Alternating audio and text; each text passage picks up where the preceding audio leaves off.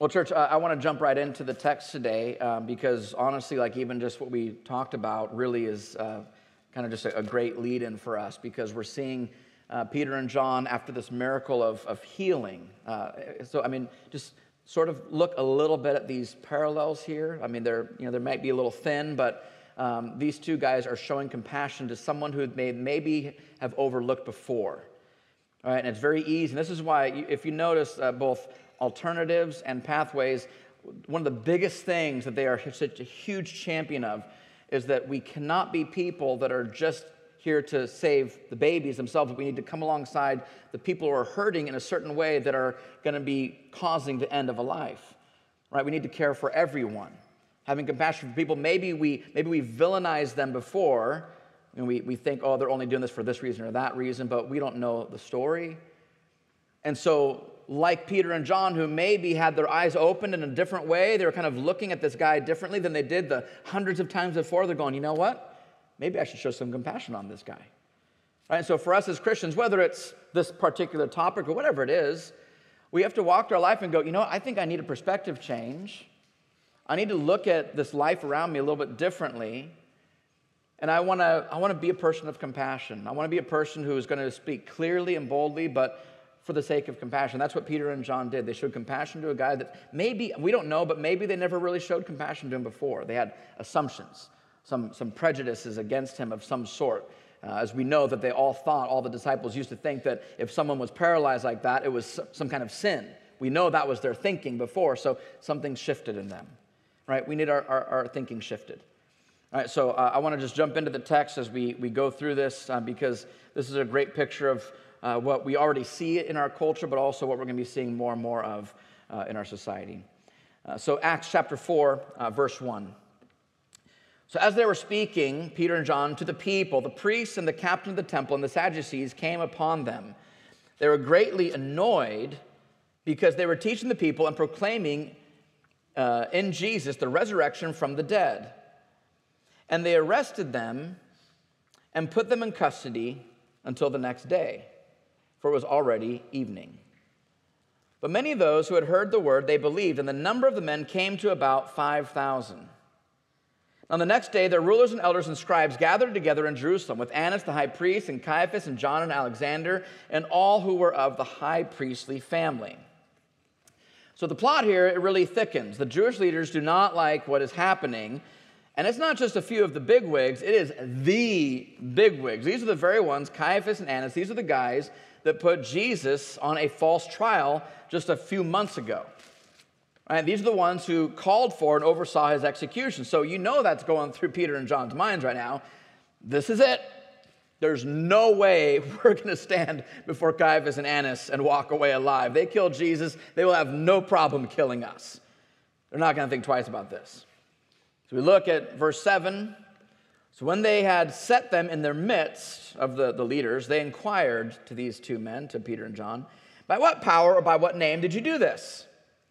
And then Peter, this is important here for us, filled with the Holy Spirit, and not in his own strength, but filled with the Holy Spirit, said to them, rulers of the people and elders, if we're being examined today concerning a good deed to a crippled man, if that's what we're here for, we're being examined because we did a nice thing to somebody, by what means this man has been healed, let it be known to all of you and to all the people of Israel that by the name of Jesus Christ of Nazareth, whom you crucified, whom God raised from the dead, by him this man is standing before you well.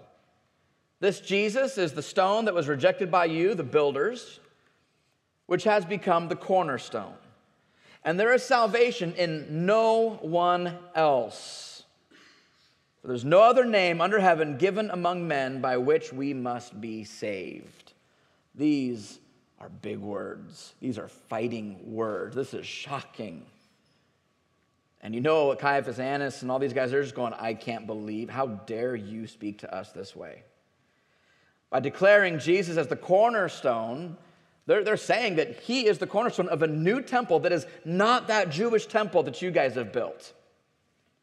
When he declares that Jesus is the only name by which men can be saved, those are fighting words right there. This is blasphemous to them. And so we see in verse 13, which we saw a couple weeks ago, so when they saw the boldness of Peter and John, they perceived these were uneducated, common men. And just so you know, I didn't mention this a couple weeks ago, but that word common in Greek is idiote. So you just, you can figure that one out. So they were uneducated, common men. They were astonished, but they recognized that they had been with Jesus. So they knew these guys were nobodies, the kind of people who they wouldn't normally have boldness or confidence before leaders of this nature, but what had given them confidence wasn't their personalities or their education, but the profound effect that Jesus had on them. There's something different about them. They recognized that these are disciples of Jesus. So in verse 14, seeing the man who was healed standing next to them, here's this guy. He's like, I don't know why I'm here, but I'm standing all of a sudden. So they see the guy just standing there. And so these leaders, they had nothing to say in opposition. They're just like, they're speechless. What are we going to say? I mean, look at the guy. But when they commanded them, Peter and John, to leave the council, they said, all right, we need some time alone to talk. They conferred with one another, had a little huddle, and they said, all right, what are we going to do with these men? For that a notable sign has been performed through them is evidence to all the inhabitants of Jerusalem. Everyone knows what just happened, and we can't even deny it. So they're sitting there going, everyone saw it. We can't deny it. But even though that's true, they say, in order that it may spread no further among the people, we don't want this to get out even more. Let us warn them to speak no more to anyone in this name. So they called them and charged them not to speak or teach at all in the name of Jesus. But Peter and John answered them. So they're being told, can't speak about Jesus. And here's what they say. Here's what Peter says. You know what? Whether it's right or wrong in the sight of God to listen to you rather than to God, you need to be the judge of that. You don't like what we're going to do, but that's for you to judge. But we cannot speak of what we've seen and heard. So we cannot hold our mouths closed. For we cannot but speak of what we have seen and heard. We can't stay silent. You judge whether or not, but I know for me, I cannot stay silent. And when they had further threatened them, they let them go. So they pushed back again, said, well, our word stands. You can't speak of his name. But they found no way to punish them because of the people, for all were praising God for what had happened. For the man on whom this sign of healing was performed was more than 40 years old. So this was very clear that this was a real, authentic healing. And I wonder if they were realizing to some degree that they actually didn't take care of the problem when they killed Jesus. They probably actually made the problem worse by killing Jesus. And so interestingly, they asked themselves, what are we going to do with these guys? We can't deny the fact that this happened. And even with the plain facts in front of them, they're going, here's the guy standing. We can't deny it. Even though they have the facts in front of them, they still choose to continue suppressing the truth. They see the facts, but they still refuse. They choose to suppress the truth. In church, this has always been an issue with humanity. People who have plain facts right in front of them, they'll still deny. And this has been, and it's going to continue to become more and more challenging. But we as a church, we need to press on and press forward. Now, recently with my family, my boys, my wife, we were talking about just how to engage with people who deny God, who deny the existence of God. And it's not easy to engage oftentimes. Because unless the Holy Spirit opens eyes, their hearts will be just hardened and blind. They'll continue to suppress the truth. But that doesn't stop us from sharing our faith, sharing truth, trying to have conversations. Because the power to save is not in us, but it's in God. We have a real and living hope that somehow, maybe, by God's grace, our words that we share might be used to bring about that opening of the eyes and the heart, much like Peter's miracle. It wasn't him who healed the man. Peter made that clear, but it was Jesus working through Peter. So we were talking as a family. We know that we don't have the ability to open people's eyes and hearts and stuff. We're not foolish enough to think that. But we do know that the words that we share, they do have that power, and so they might happen through us.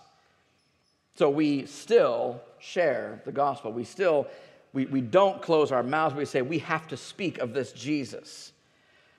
So let's talk a little bit about then opposition, because it is everywhere, and it's only going to increase in our lives. And this story here in Acts has a lot to show us, because God has put us here for this very purpose, to share the gospel in a broken world that actually opposes the gospel. Like that's on purpose, right? He hasn't put us in a place that loves the gospel. He's put us in a place that opposes the gospel. That is by design. We need it here. We need it in our schools. We need it in our workplaces. You need it in your neighborhood, your families. We need this, and we've been put here for that reason. This is not a mistake. It's not just coincidence. This is by God's design. We are here. And like I said, California, we need missionaries. I know that this is not my life to spend how I want to spend. I'm here to pour my life out for the sake of the gospel. My future, my retirement, my vacation, that's coming when the Lord takes me home. But in the meantime, there's work to do. And I'm here to spend and be spent by Jesus Christ. And it's hard, and I wouldn't choose a lot of the things that I do because it's difficult, it's hard, it's challenging. There's easier ways to live life, but I have been bought for a price, and my life is not my own. 2 Timothy chapter 3, verses 12, indeed, Paul says, all who desire to live a godly life in Christ Jesus will be persecuted, while evil people and impostors will go on from bad to worse. It's going to get worse, deceiving and being deceived. So if you desire to live a godly life in Christ Jesus, if that's your goal, if your goal is comfort and security, then this is not for you, right? But if you desire to live a godly life in Christ Jesus, you will be persecuted. Now, a little disclaimer before we talk more about this opposition. This sermon will not and cannot serve as the final word on how to deal with opposition, because persecution and being challenged for our faith, being sojourners in this land, there's a whole lot of nuance as we figure out this whole thing and wrestle with this. One situation of opposition that you're going to deal with won't be the same as another one. So there's not this one size fits all. Here's the one way that you deal with opposition. That's not realistic. All right, we don't live lives in a vacuum. So I'm going to share some things here, but before you kind of go, well, but didn't Jesus say, didn't the apostles? Yes, they did say those things too. In that situation, we're going to look at this one. And as we go, because there's not a one-size-fits-all approach for every form of persecution or opposition, there's likely going to be a difference in your life with how you maybe talk to family members versus your coworkers. Now, there might be a difference, or your neighbors, people who are open to the gospel, and people who are strongly, arrogantly opposed. You're going to have a different approach, and that's okay.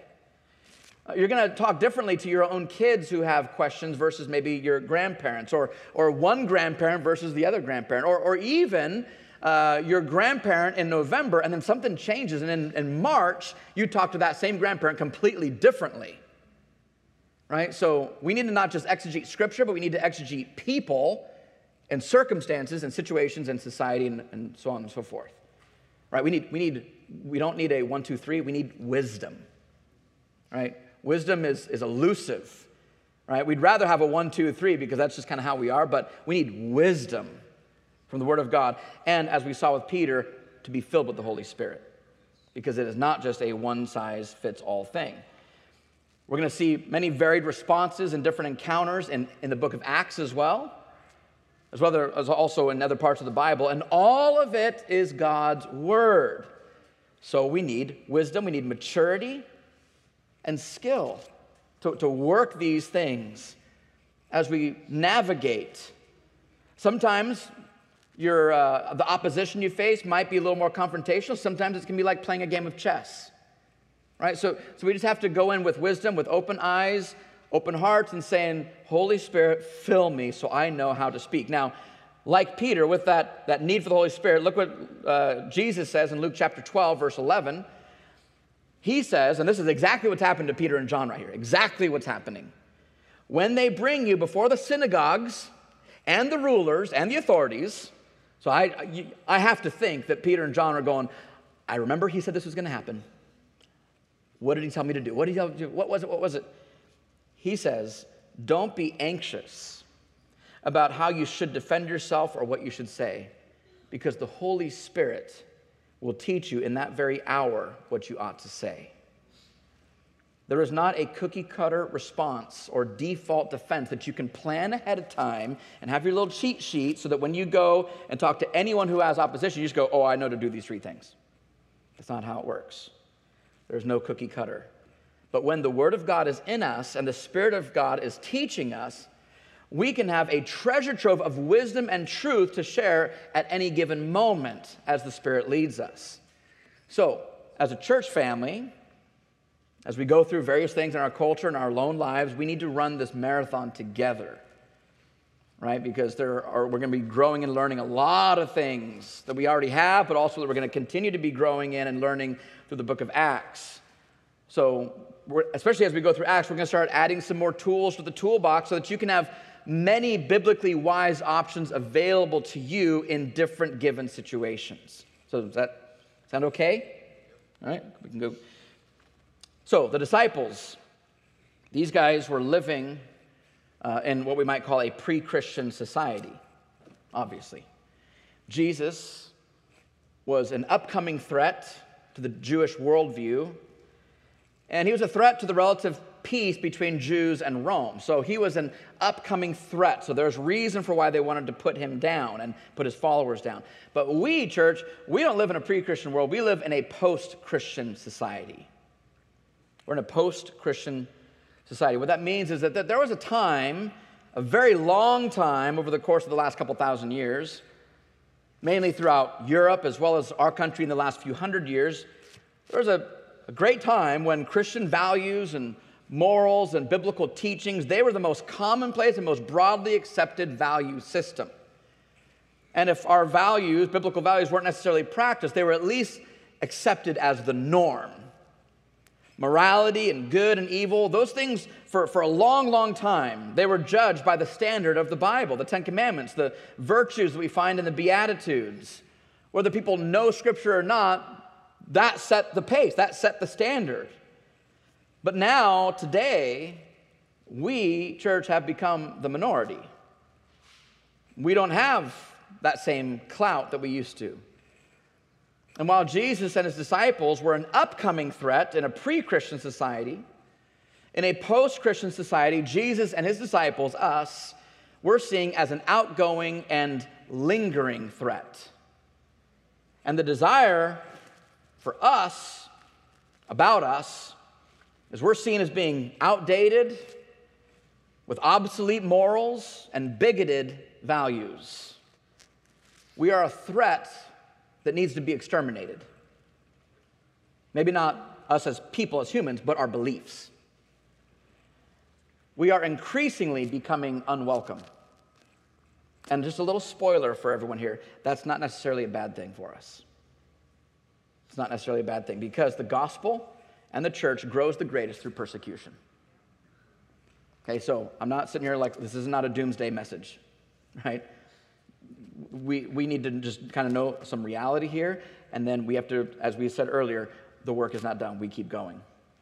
Our society has quickly become far more anti-Christian, and we feel it pressing in all around. It's everywhere, and the pressure's mounting. One thing we tend to do, though, is we tend to try to chase the safety of Christian subculture, particularly from the past, kind of the good old days kind of a thing. We don't want to go to Nineveh. We want to kind of hide in our little subcultures. We just want to be around all the people that are just like us and our values and just kind of hold on to this thing because they're taking it away from us. But we can make an idol out of Christian culture or Christian subculture. Rather than our battle cry being, let's take the hill, our battle cry often becomes, no, let's just hold the fort. Let's just try to keep this here rather than going and taking the hill. Just hunker down and protect what we have and then get mad at everyone because they're taking it from us. But we need to understand that Christian subculture and Christian institution, all these things that were a big part of our society and across Europe and throughout history, Those were great times, and we can hope that those things return, but those things are not our fortress and our strong tower. They're not. Christ alone is our fortress and our strong tower, church. He alone is our foundation. The kingdom of God is not physical, it is spiritual. And we have to realize that when Jesus says in Matthew chapter 16, I tell you, you're Peter, and on this rock I'll build my church, and the gates of hell shall not prevail against it. We have to realize that the gates, these are the gates of hell, right? But gates are they're not offensive weapons. Gates are defensive. So hell's trying to hold back the kingdom of God, right? We're not being attacked by how would you attack someone with gates? That doesn't make sense, right? It says, he says, the gates of hell shall not prevail against it, meaning that the church is going to be moving forward, taking the kingdom of God into darkness, and the gates of hell will not be able to stop us. That's what it means. Now, I'm not saying that Satan and hell is not attacking us, but what that scripture says is we are attacking the gates of hell. That's what we ought to be doing, because these gates are a defensive tool. And so we know, yes, there's going to be attacks, all those things, but we have to also say we're not just here to defend ourselves from the attacks of the enemy. No, we're supposed to be on the offensive. We go on the offensive. Now, this is where I'm going to try to thread a needle a bit through sort of a gauntlet of context and just reminding us again, this is just one sermon. So even though we do go on the offensive, that doesn't necessarily mean that we're to be purposefully or unnecessarily offensive. There's a difference. We do know that inevitably we will be offensive because the gospel message is inherently offensive. So it's going to happen. We will be offensive because the gospel is offensive. And since the Bible promises us persecution, that assumes that we are going to offend someone. So we know that's going to be true. This message will be offensive. But the Word of God also does not say, they will know you are my followers by how offensive you are. Or blessed are the arrogant jerks, for they shall be greatly rewarded. Blessed are those who mock their enemies, because they will be praised for their wittiness. So we have to differentiate between going on the offensive and not being purposefully or unnecessarily offensive. Letting the gospel be offensive, but we are going with the fruit of the Spirit. We are going as witnesses. 2 Timothy chapter 2. The Lord's servant must not be quarrelsome, but kind to everyone, able to teach, patiently enduring evil. That is hard. Patiently enduring evil. Correcting his opponents with snarky memes, name-calling, and ridicule. Again, it's not there, right? Correcting his opponents with gentleness. Gentleness. God, and here's the goal. This is the goal. God may perhaps grant them repentance, leading to a knowledge of the truth. That's the goal. The goal is not to prove them wrong. The goal is not to own them. I see that all over, so we're just going to own them. No, that's not the goal. The goal is that they would maybe see repentance, that God would grant them repentance and knowledge of the truth. It's to win them to Christ. And the goal of that is that they may come to their senses and escape the snare of the devil after being captured by him to do his will. So the motivation is to love those that want to quarrel with us. There are people out there that want to fight us. They want to see us go away. But we need to hope and pray for their salvation, that God would grant them his grace. We're not going out there to own them, to belittle them, to mock them. That's the world's tactics. That's the world's weapons. Those are not our weapons. Jesus says in Matthew chapter 5, you've heard that it was said, you shall love your neighbor and hate your enemy. But I say to you, love your enemies and pray for those who persecute you, so that you may be sons of your Father who's in heaven. He's saying, do that so that it could be said about you, like father, like son. Love your enemies, like father, like son. For he makes his sun rise on the evil and the good. God blesses the wicked and the righteous. He sends rain on the just and also the unjust. if you love only those who love you, if you only love people who are like you and have your values, what reward do you have? What's your goal? What's your end game there? Don't even the tax collectors do the same? If you only greet your brothers, what more are you doing than others? What makes you any different than the world? What makes you different than your enemies if you actually act exactly like them, but with your little subculture? You're no different. Don't even the Gentiles do the same thing? You therefore, this is the hard part. You therefore, church, you need to be perfect as your heavenly Father is perfect. He's saying in our interactions with our enemies, we need to be perfect. Now, that's impossible, okay? But that's the aim, that's the goal, that's the hope, that's the prayer. We say, Holy Spirit, indwell in me, because I am not perfect in my interactions with my enemies. But I need you, Holy Spirit. I know I can do all things through Christ who gives me the strength to do this. So that's the goal, is to be like our Father who is perfect. I was thinking about this as I was preparing this message. I'm thinking, if you had someone who's never been to America, right, from Africa, Asia, somewhere, they have no idea of what's going on in our country. You walk them through the Bible, the New Testament. You show them what Jesus said, how he taught us, and you brought him here, and he spent, a month or two, and you said, all right, I have a question to ask. Do you think that all the people who call themselves Christians, do you think they love their enemies? I think personally that person would go, are you serious? No. For real? No, they hate their enemies. I'm not saying every Christian, but I think there's a large swath of Christianity in our nation that hates our enemies. And it should not be so. It's embarrassing, and it should not be so. But what happens is, because many of us, it's kind of acceptable, it's kind of chic, it's kind of cool to sort of, then it's kind of acceptable among us.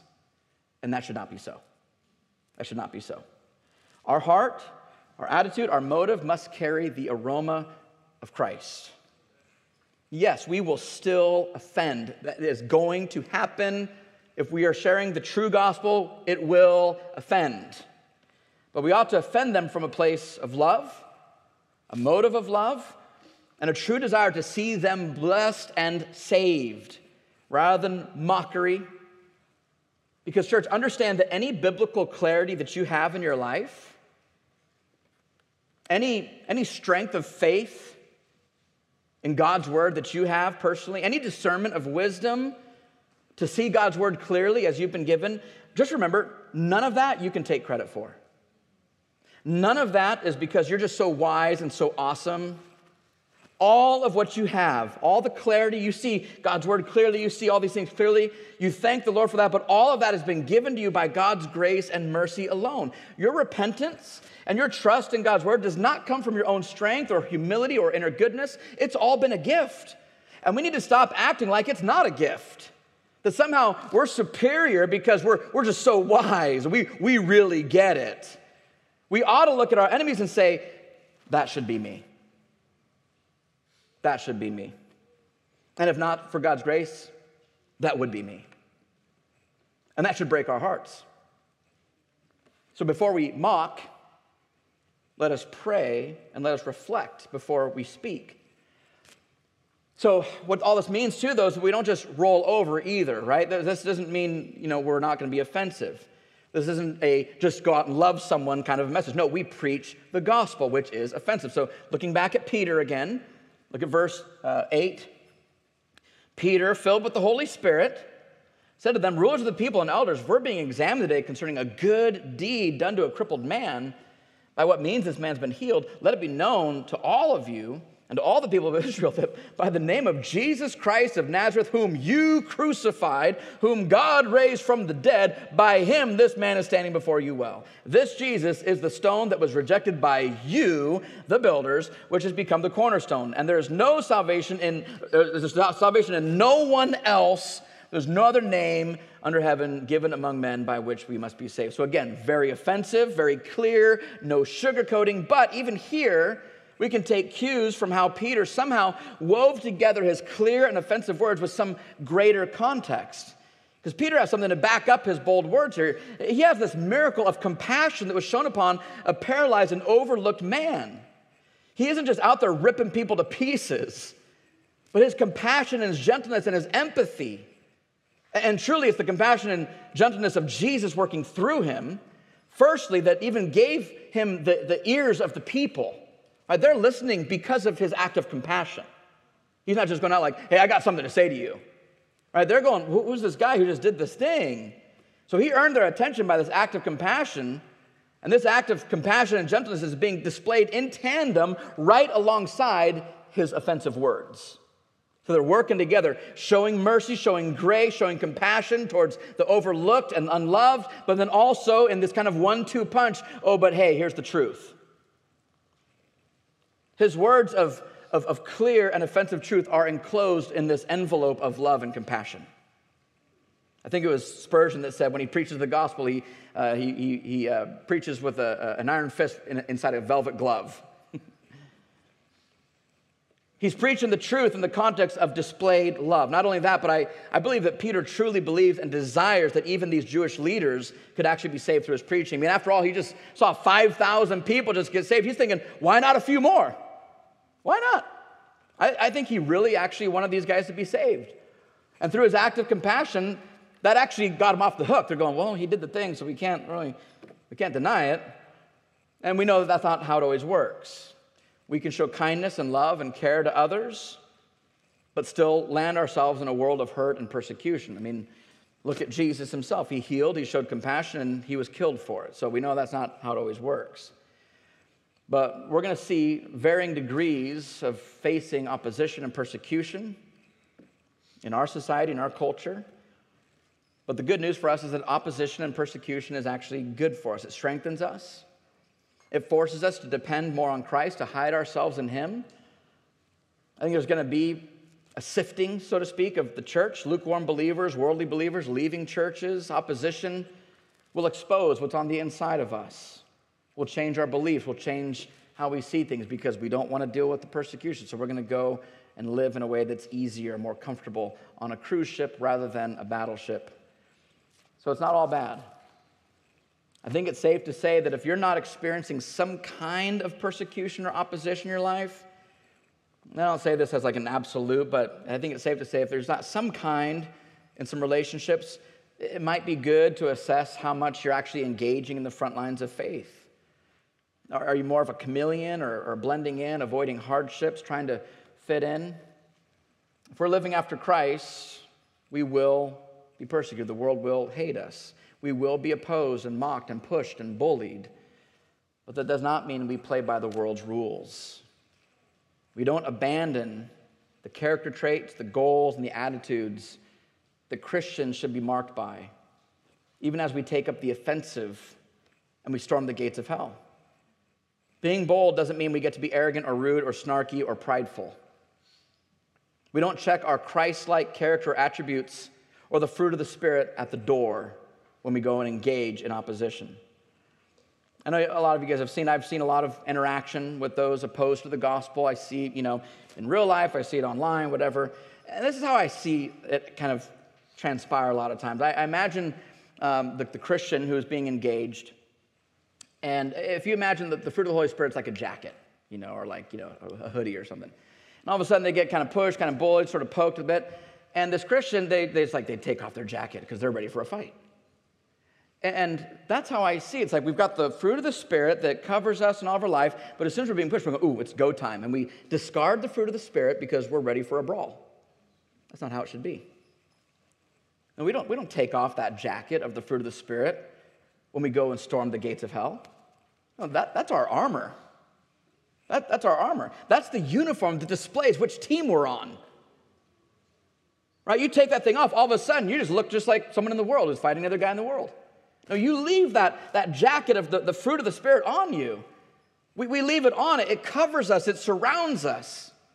The fruit of the Holy Spirit should permeate us, empower us, and fuel us, and season us, and shape our words, shape our response, shape our boldness, shape our clarity.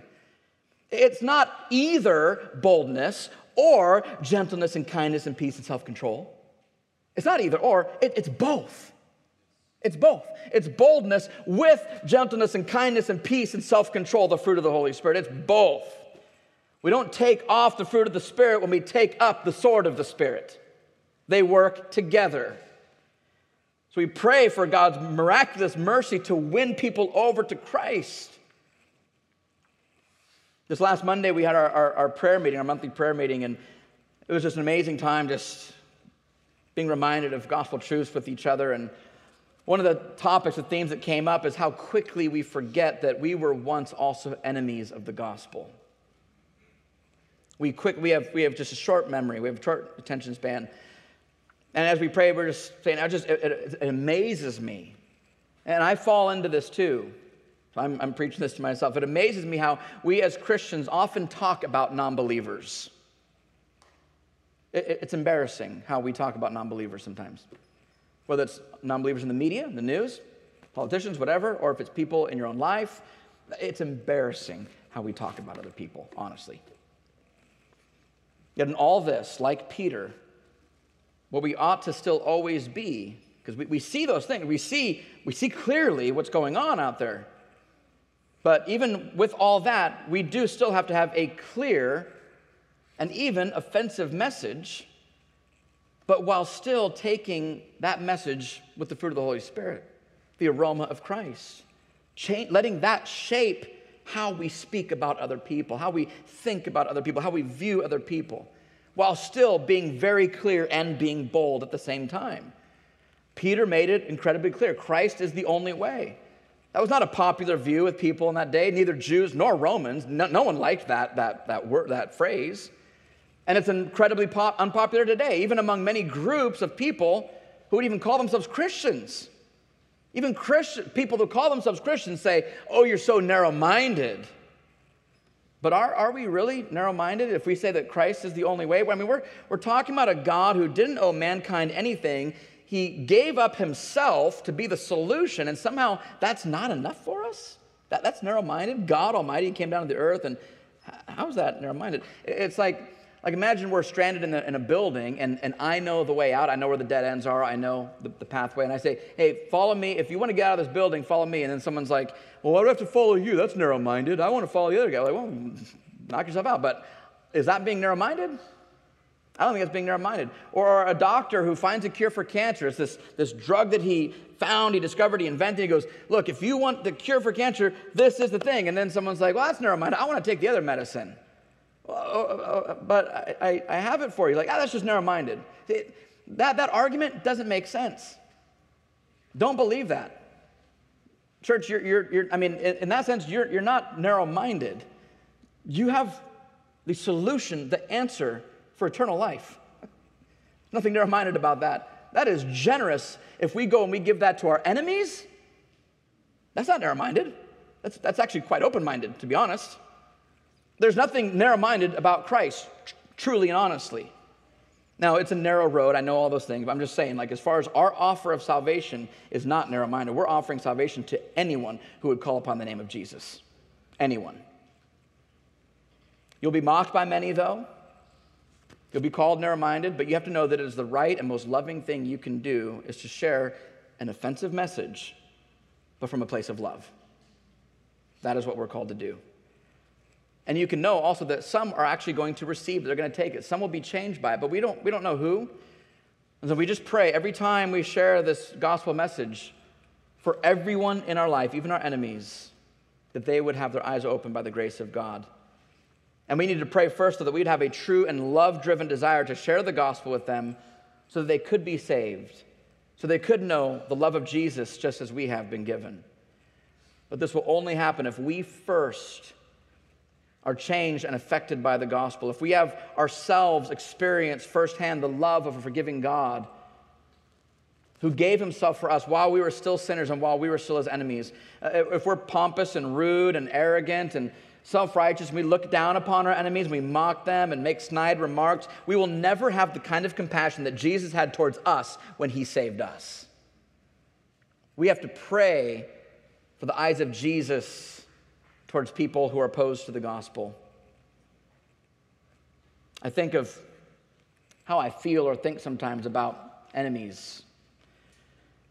I think to myself sometimes, I'm so thankful that Jesus didn't have this attitude that I have right now. I'm so grateful that Jesus didn't have that attitude towards me. Because I know what I think about people that are opposed to the gospel and whatever, and I'm so glad that Jesus does not have the same attitude that I have. I'm so glad. Like Peter, when we behold what Christ has done for us, and that's real to us, we will trust the Lord in those times when we're being faced with challenges or persecution. We pray to be filled with the Spirit, to speak boldly and clearly with the aroma of Christ as people who have been with Jesus. Because a real witness, will not keep silent. The Pharisees told the disciples not to speak of Jesus, but they said, we have to speak. We have to speak. Peter and John were like Jeremiah. Jeremiah in chapter 20. Jeremiah said, if I say to myself, I'm not going to mention him, I'm not going to speak anymore in his name. If I say that to myself, Jeremiah says, there is in my heart, as it were, a burning fire that has been shut up inside my bones. And I'm weary, I'm tired of holding it in, and I cannot hold it in any longer. A fan of Jesus, a fan of Christian subculture, a fan will be fair weather. You enjoy the comfort of your fan base, your little subculture. Peter and John could have just gone back and enjoyed their faith with the 5,000, stayed safe in the comfort of their little club, but a witness will not keep silent.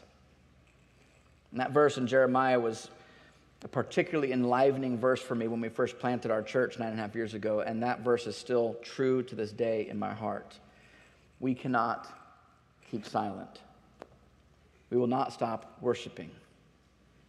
We have in our hearts the burning fire of the gospel, and the world we live in needs Jesus.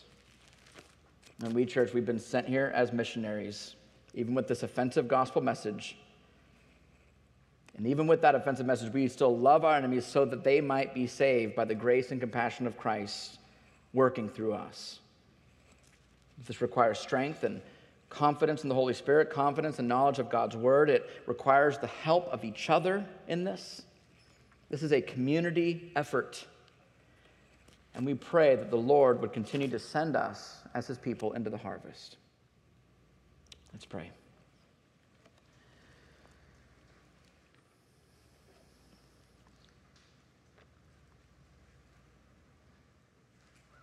Father, we are, I pray, God, that we would all be convicted this morning.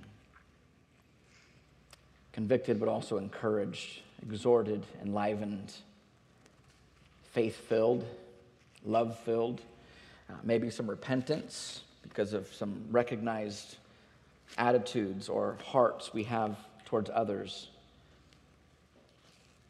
towards the world we live in, or people that live in this world or in this community or in this state, or animosity we feel towards some of the leaders in our country, or the people that we see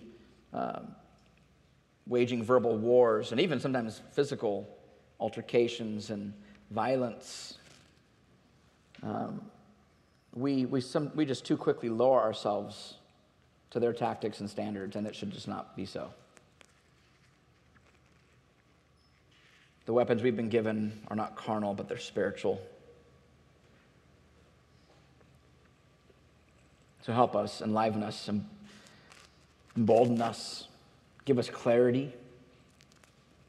We don't want timidity or fear. We want boldness and clarity, yet seasoned with the fruit of the Holy Spirit. Help us, Lord. We need your help. We need to be perfect as you, Father, are perfect in our interactions with our enemies. We need your help.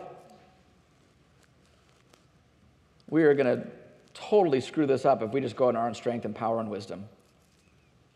And I would venture to guess that every single one of us in this room, we've already screwed something up at some point. And so hopefully we look at those things and say, how do we do differently next time? What needs to change in my heart? What needs to change in my perspective so that I would not act that way again? Help me. So Holy Spirit, would you help us bring these scriptures to life in our hearts, that they would change as they'd affect us? We thank you that you put these stories, these narratives, these examples, these teachings in your word so that we are not lost. We are not just wondering how to deal with opposition and increasing persecution. You give us hope. You give us light. You give us a path. You give us instruction. You give us clarity. So help us. Holy Spirit, as you indwell us, help us. We need your help. And we ask all these things not by our own ability or power to come before the throne of God Almighty, but we ask all these things in the name of Jesus Christ. The name of Jesus Christ, who desires that his name would be glorified. God, you want the name of Jesus to be glorified. We're asking you to help us and change us so we can glorify your name.